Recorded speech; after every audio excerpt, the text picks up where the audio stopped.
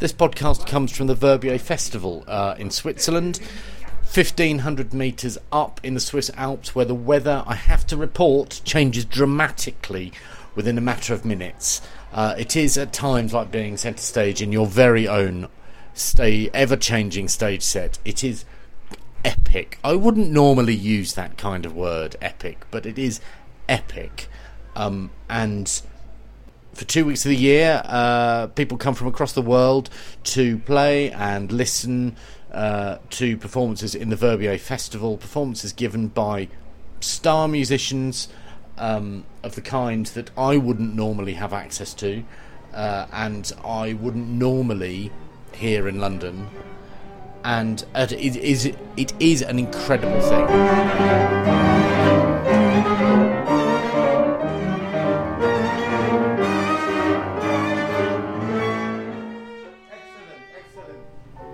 It's my last day here today. I've been here for 3 days, and of course, inevitably, it's only now that the weather has levelled out. The sun is warm, the air is cool, the horizon is one long, jagged line above which fluffy white clouds populate a ridiculously bright blue sky. I mean, it sounds a cliche. But the thing is, that's what it's like. Everywhere is an utterly gorgeous, gorgeous view, and that has a remarkable effect on the senses and in turn on your emotions.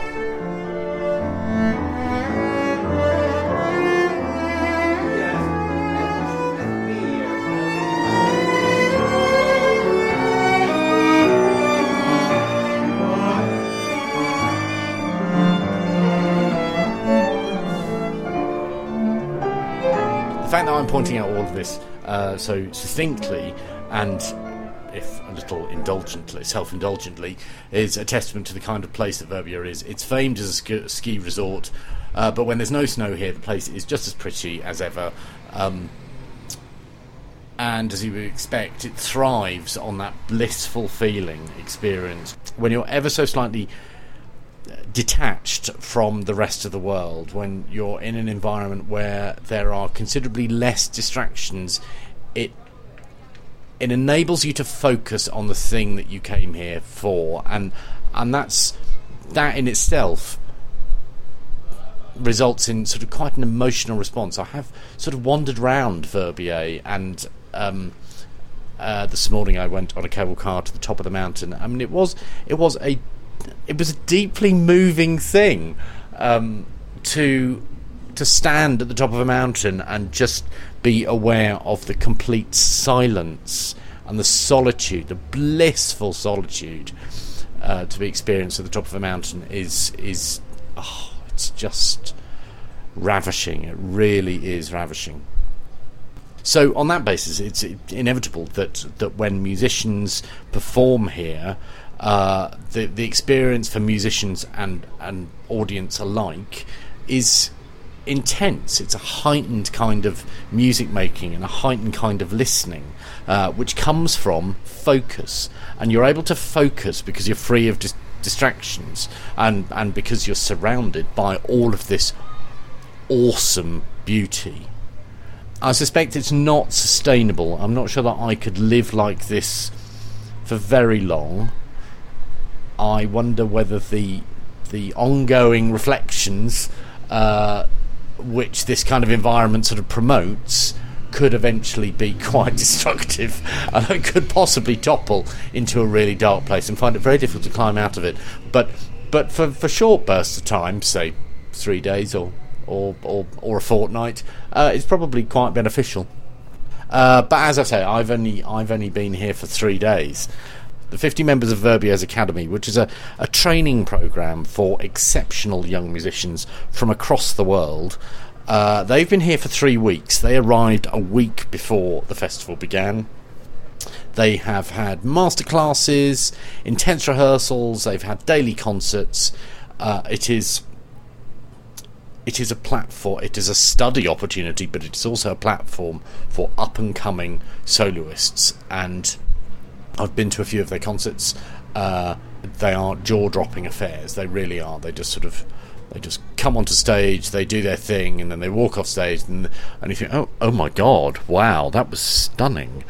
Their experience is obviously sort of similar to mine as a member of the audience, in that they are within a community, and they are free of distractions, and so they are able to focus on the thing that they love doing, that they are good at, and they are able to push themselves to a place that they wouldn't otherwise do in their home city. And of course, they're also interacting with people who are at a similar level as them, and so they learn off one another. It's a very rich learning environment, and it's full of energy, and it results in concerts which are full of energy.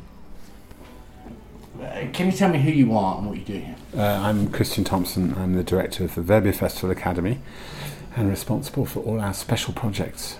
Special projects? Yes, CIA, if I tell you I'll kill you. Right. Chess tournament. Right. Medici stuff. I've got a sports psychologist working here with learning programs. I've got a kids program called Discovery. I've got lots of different things on the side, and they're the things that take up all the time, all the energy. What does the sports psychologist bring? He talks about making a decision to win. It's very interesting. So if musicians can stand on the side of the stage and decide when they walk on they're going to win. Win means make an impression. It doesn't change what they do. It just gives them an attitude which they bring out onto the stage. And do you see that? I mean, I saw you talking to students as they were as we were coming in here. You clearly have a close relationship with everyone. I lead them. You lead them? Yeah, I lead them. I'm like the conductor, that I don't actually... I teach... I don't teach, I lead, but I pick really, really great people to come and work with them and properly spend time with them. So like Gabor, like the sports psychologist, like the people that serve lunch at the restaurant at lunchtime, people who are handpicked, so that everyone is on the same page. And the week before we start, I sent a letter to everybody, my staff, the cleaners, the professors, everybody, and tell them what role they play in leading this group. It's really important. What is important about it for you? I have maybe 50 kids, kind of the numbers go up and down depending on the day of the week. And this is a once-in-a-lifetime chance to be here. I had 400 applications for people to participate in the academy. So being accepted is already an enormous victory for them. And what we try and do is to give each one of them a tailor-made 3-week schedule so that they really, really make the most out of it. And we spend a fortune on this program. So it would disappoint me if somebody floated by or didn't participate. They can sleep next Monday.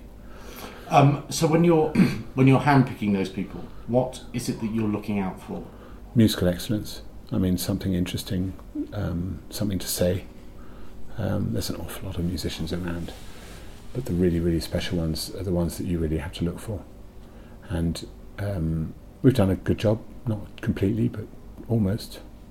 And these guys, they won't have careers just being musicians. Those days are gone, except for the really, really special ones, and of course they come across 2 or 3 a year if we're lucky. The rest of them, they have to really think about their lives, about how they can make a living out of music. And Clive Gillinson said last week when he was here that this was the greatest time to be a musician because there's so many different possibilities, and you can have this kind of portfolio idea of lots of different things. And I think that was really heartening for them. You know, the dream for some violinists is to play in a string quartet, play chamber music. Very few of them will be soloists. Playing an orchestra is a real defeat for them. For my kids in the academy, because they all want to be soloists. Kids in the orchestra want to play in orchestras. But then you get a job in an orchestra, say, and the first year you sit like this, and then every year you go back, and after 5 years you're fucked. So everything is about keeping your passion. These guys are passionate. So you recognise, this surprises me, and that I might show my naivety, that you see from quite an early age there are musicians who want to play in orchestras and those who only want to be soloists. Yeah. And there's no crossover. There's no. At this age, no. Where do you think that comes from for them? That's just what they've. That's just training. They've all got fantastic teachers, and they've all got a lot of solo repertoire, and that's all they've worked on. And playing in orchestras, for good or for bad, is something that they didn't really do up until now. Whereas the kids playing the Verbier Festival Orchestra, which you will see tonight, those are kids that really, really think being in an orchestra is what they want to do. Most of them. We've never really asked the question, but I think that's the truth. I think that's the case. And do you think that in years to come they will be jaded if they end up working in orchestras? Is that what you're... No doubt. Unless they find a way to keep passion projects going alongside their orchestra life. And that's quite a new thing. And I think that people realise that that's now a possibility. And what I'm all about, just imagine if all of the musicians who are here in Verbier, each one of them took a responsibility to go out into their community and touch a new public, or do something out of the concert hall, something around live music. Because, as you said before, it's a secret that's kept for old people and rich people and elite, and they think it's fantastic and it's wonderful, but they never don't know how to really. They don't really know. It's just something they've always done, and I think that if young musicians like mine go out and find people and really, really grab them by the hand and say, "This is what we're doing," you can't help but be taken by it with their passion. If I go and do it, I'm too old and boring old fart. But you're only 35. 45. Okay, that was flattering. Very kind of you. 46 tomorrow. Okay. Day after tomorrow. 47 actually. 47. Day after tomorrow. Yeah. Well, let's call it 46. Okay. Let's call it 46. Yeah. You said earlier on, you were quite matter of fact about what you were looking for when you were selecting musicians, and I kind of understand what you mean. You're looking for excellence, obviously. Something to say. Something to say. Yeah. But what exactly do you see when you know you've got it? Do you understand what I mean? Yeah. Is it an instinct thing? Is yeah. it like... Yeah. It's just that. I mean, I've worked in music for 25 years. And the really great musicians, the ones that have really something special to say, really know what they're doing, they grab you. And I get really... if you met my colleagues in the office, I do a lot of listening. I don't listen to everybody now. But when I hear someone that's amazing, I get them all in and we sit around my speakers and listen. And it's really amazing when there's a discovery. What is the quality of the listening that you have when I mean, this might be quite specific, but I think there's something in this about the location and the way in which being distraction-free. You're listening in a slightly different way here, so I'm wondering whether there's something in the quality of the listening. What you mean on tapes?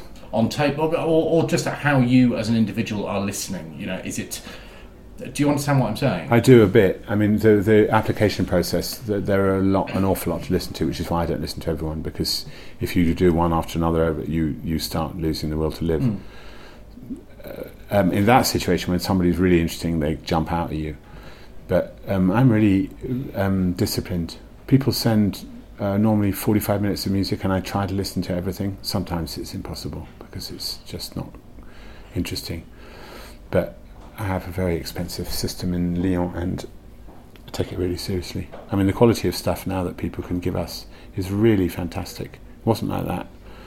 My first year, we used to have, in the first 4 years, we had CDs, and they piled up 300 CDs on my desk, and some things would be terrible, but now you can make good quality. Well, this is a really good piece of kit, but you can make really good quality things, and you can hear. The hardest is piano, because violin and cello and viola have a voice which is much more obvious to hear than a piano, and of course a singer has a voice. But I think I'm right in saying you're not necessarily looking for perfection. You're looking for potential. Not at all. You're listening to something to say. You're listening for somebody with something original's not the right word, but somebody that really grabs you. And beauty is very hard to come by. Musical beauty.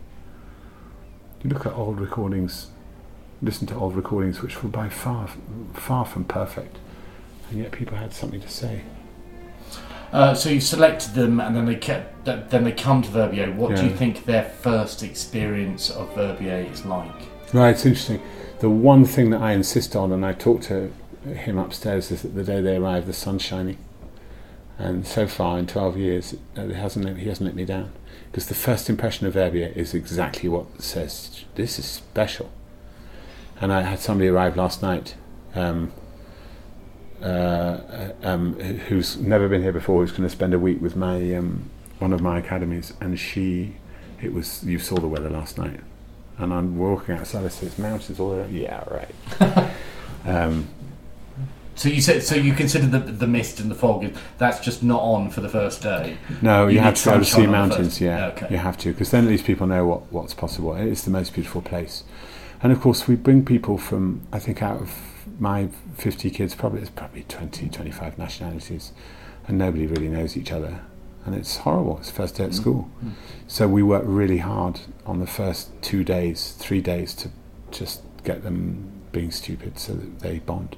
And we do a pretty good job. We had 2 actors from London who helped them create little 5-minute pantomimes based on operas in their chamber music groups. So on the third night, we had a bit to drink, and then they stood up on the stage and acted. And I tell you, that's so frightening for most of them. That sounds like coaching. So it's going beyond music practice. It's got nothing to do with music practice. Well, no, it hasn't. In fact, what we did was that the whole point of it was that we want them to walk out on stage and be beautiful.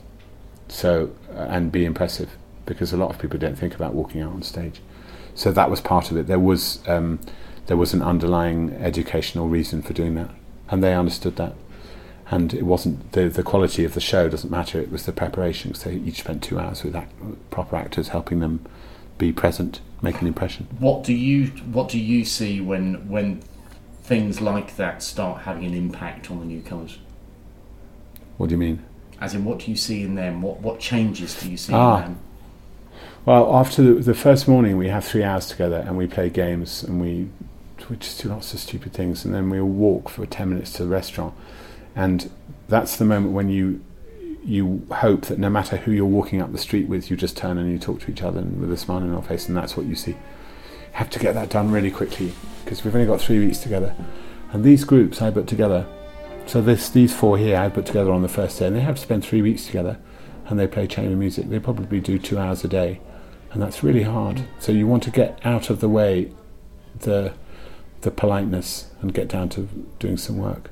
Sounds like you deal with the awkwardness you get, because presumably awkwardness is a distraction from the music making. Yeah, but I mean, awkwardness is with this group of kids. Most of them have spent all their life in a room on their own practicing, so awkwardness comes with the territory. So it's much better just to get them to be stupid right at the beginning. I did it too, and I'm the first one to be stupid. Last year I actually sat down and played the piano for them, and I'm not a pianist. And I said, if I can do it, then you can do anything. So I played them something. So we're now moving into the third week. This is the third week, yes. So what changes do you expect to see by the third week? Fatigue. The interesting work. One of them just said to me now, because this is probably their 3rd or 4th lesson on their chamber groups, and the first 2 lessons is really nuts and bolts. You're not together, you're too loud, too quiet, whatever. And now they're really digging in, and they're really getting into the brushstrokes and the DNA of the piece, and that's really interesting. They're a bit overloaded. I give them too much, and I regret it a bit, because none of them have really enjoyed the place enough, and they go to concerts every night, and they're all a bit starstruck. And it's interesting when you see them the next... Yeah, sure, because, the violinist, 19-year-old violinist, hears Leonidas Kavakos for the first time tonight. That's a really big deal, because he's a god. The juxtaposition of that starstruckness, or that, if you like, celebrity status for a performer, alongside the sort of everyday humanity of an individual, is something that I see here in Verbier, and I get quite excited about it. But he's a brilliant person, Leonidas. There is nobody less down to earth and grounded than he is. But do you see what I'm saying? That down to earthness that actually I don't see when I'm in London. You see it here, but you don't see it here. But do you think that the students don't see that, or they see? No, they see it here. The celebrity. And you know, the number of kids that go up to the stars and say, "Can I come and play for you tomorrow?" Because they know they're here for a week. You can never do that in London because they know they're leaving the next morning. Can I come and play for you? Can we have a coffee and talk about a piece? Or I love that, and you can do that here because they're kind of slightly détendu, slightly relaxed, slightly more relaxed. I mean, you see Misha outside or Parvo. They're kind of, easy life. I understand that you've been doing the academy for 10 years? 12. 12 years. This is my 12th year. How do you think you've changed in those 12 years? Me personally? Yes. I was an agent before I came here in London, and I never really understood what young musicians need in order to make the most of their journey, and now that's really what I know a lot of, and the people who teach them and the people who inspire them, and it's brilliant. It's the best part of my job, is putting people in front of them, like those two actors from 2 weeks ago, who just had the most fantastic time. The kids had the most fantastic time, and they would never do that. I just asked the viola player in this group, the violist met the sports psychologist this morning. They had 2 hours with him, and I said, "How did that go?" She said, "It was fantastic. We really felt like we were together as a group, and we tried things." That's beautiful. So what young musicians need, and most of them, as I said to you, most of them need to find ways to preach the good news of classical music, and it's people like that will help them to do it.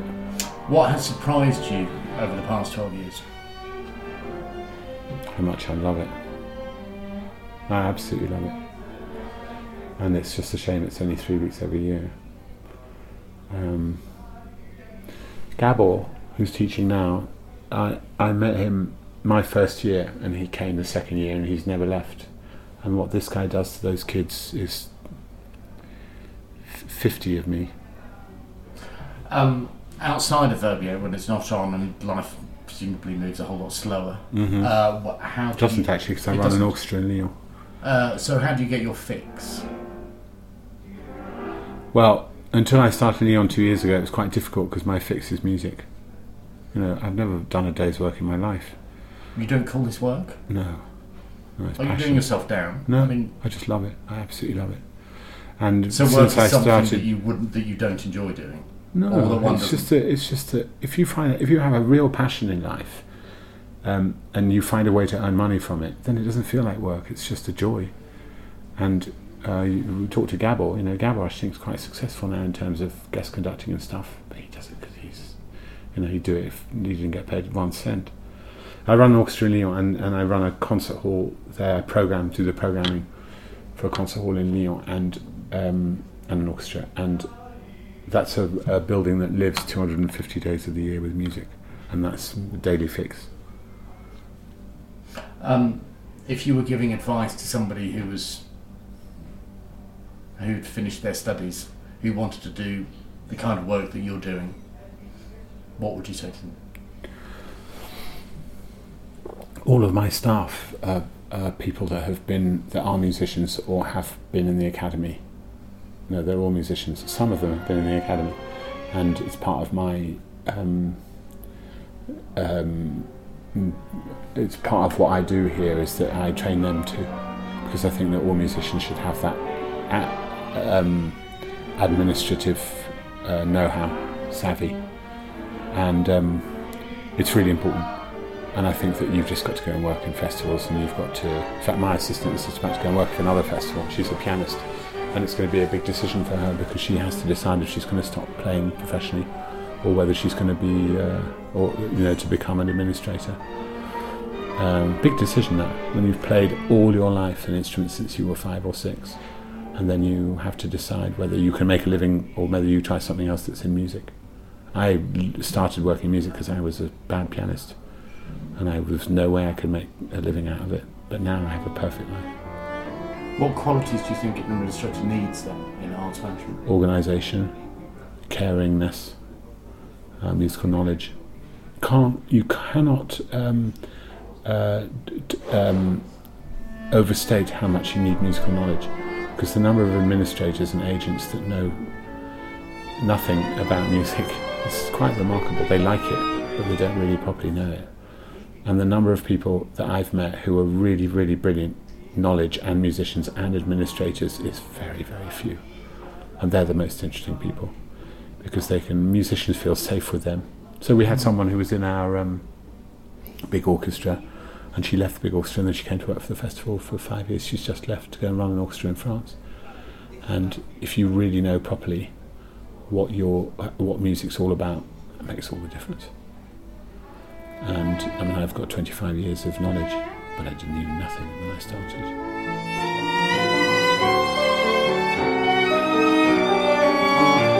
You've been listening to a Thoroughly Good podcast produced by me, John Jacob. Get in contact by tweeting me @thoroughlygood or send me an email to thoroughlygood@gmail.com.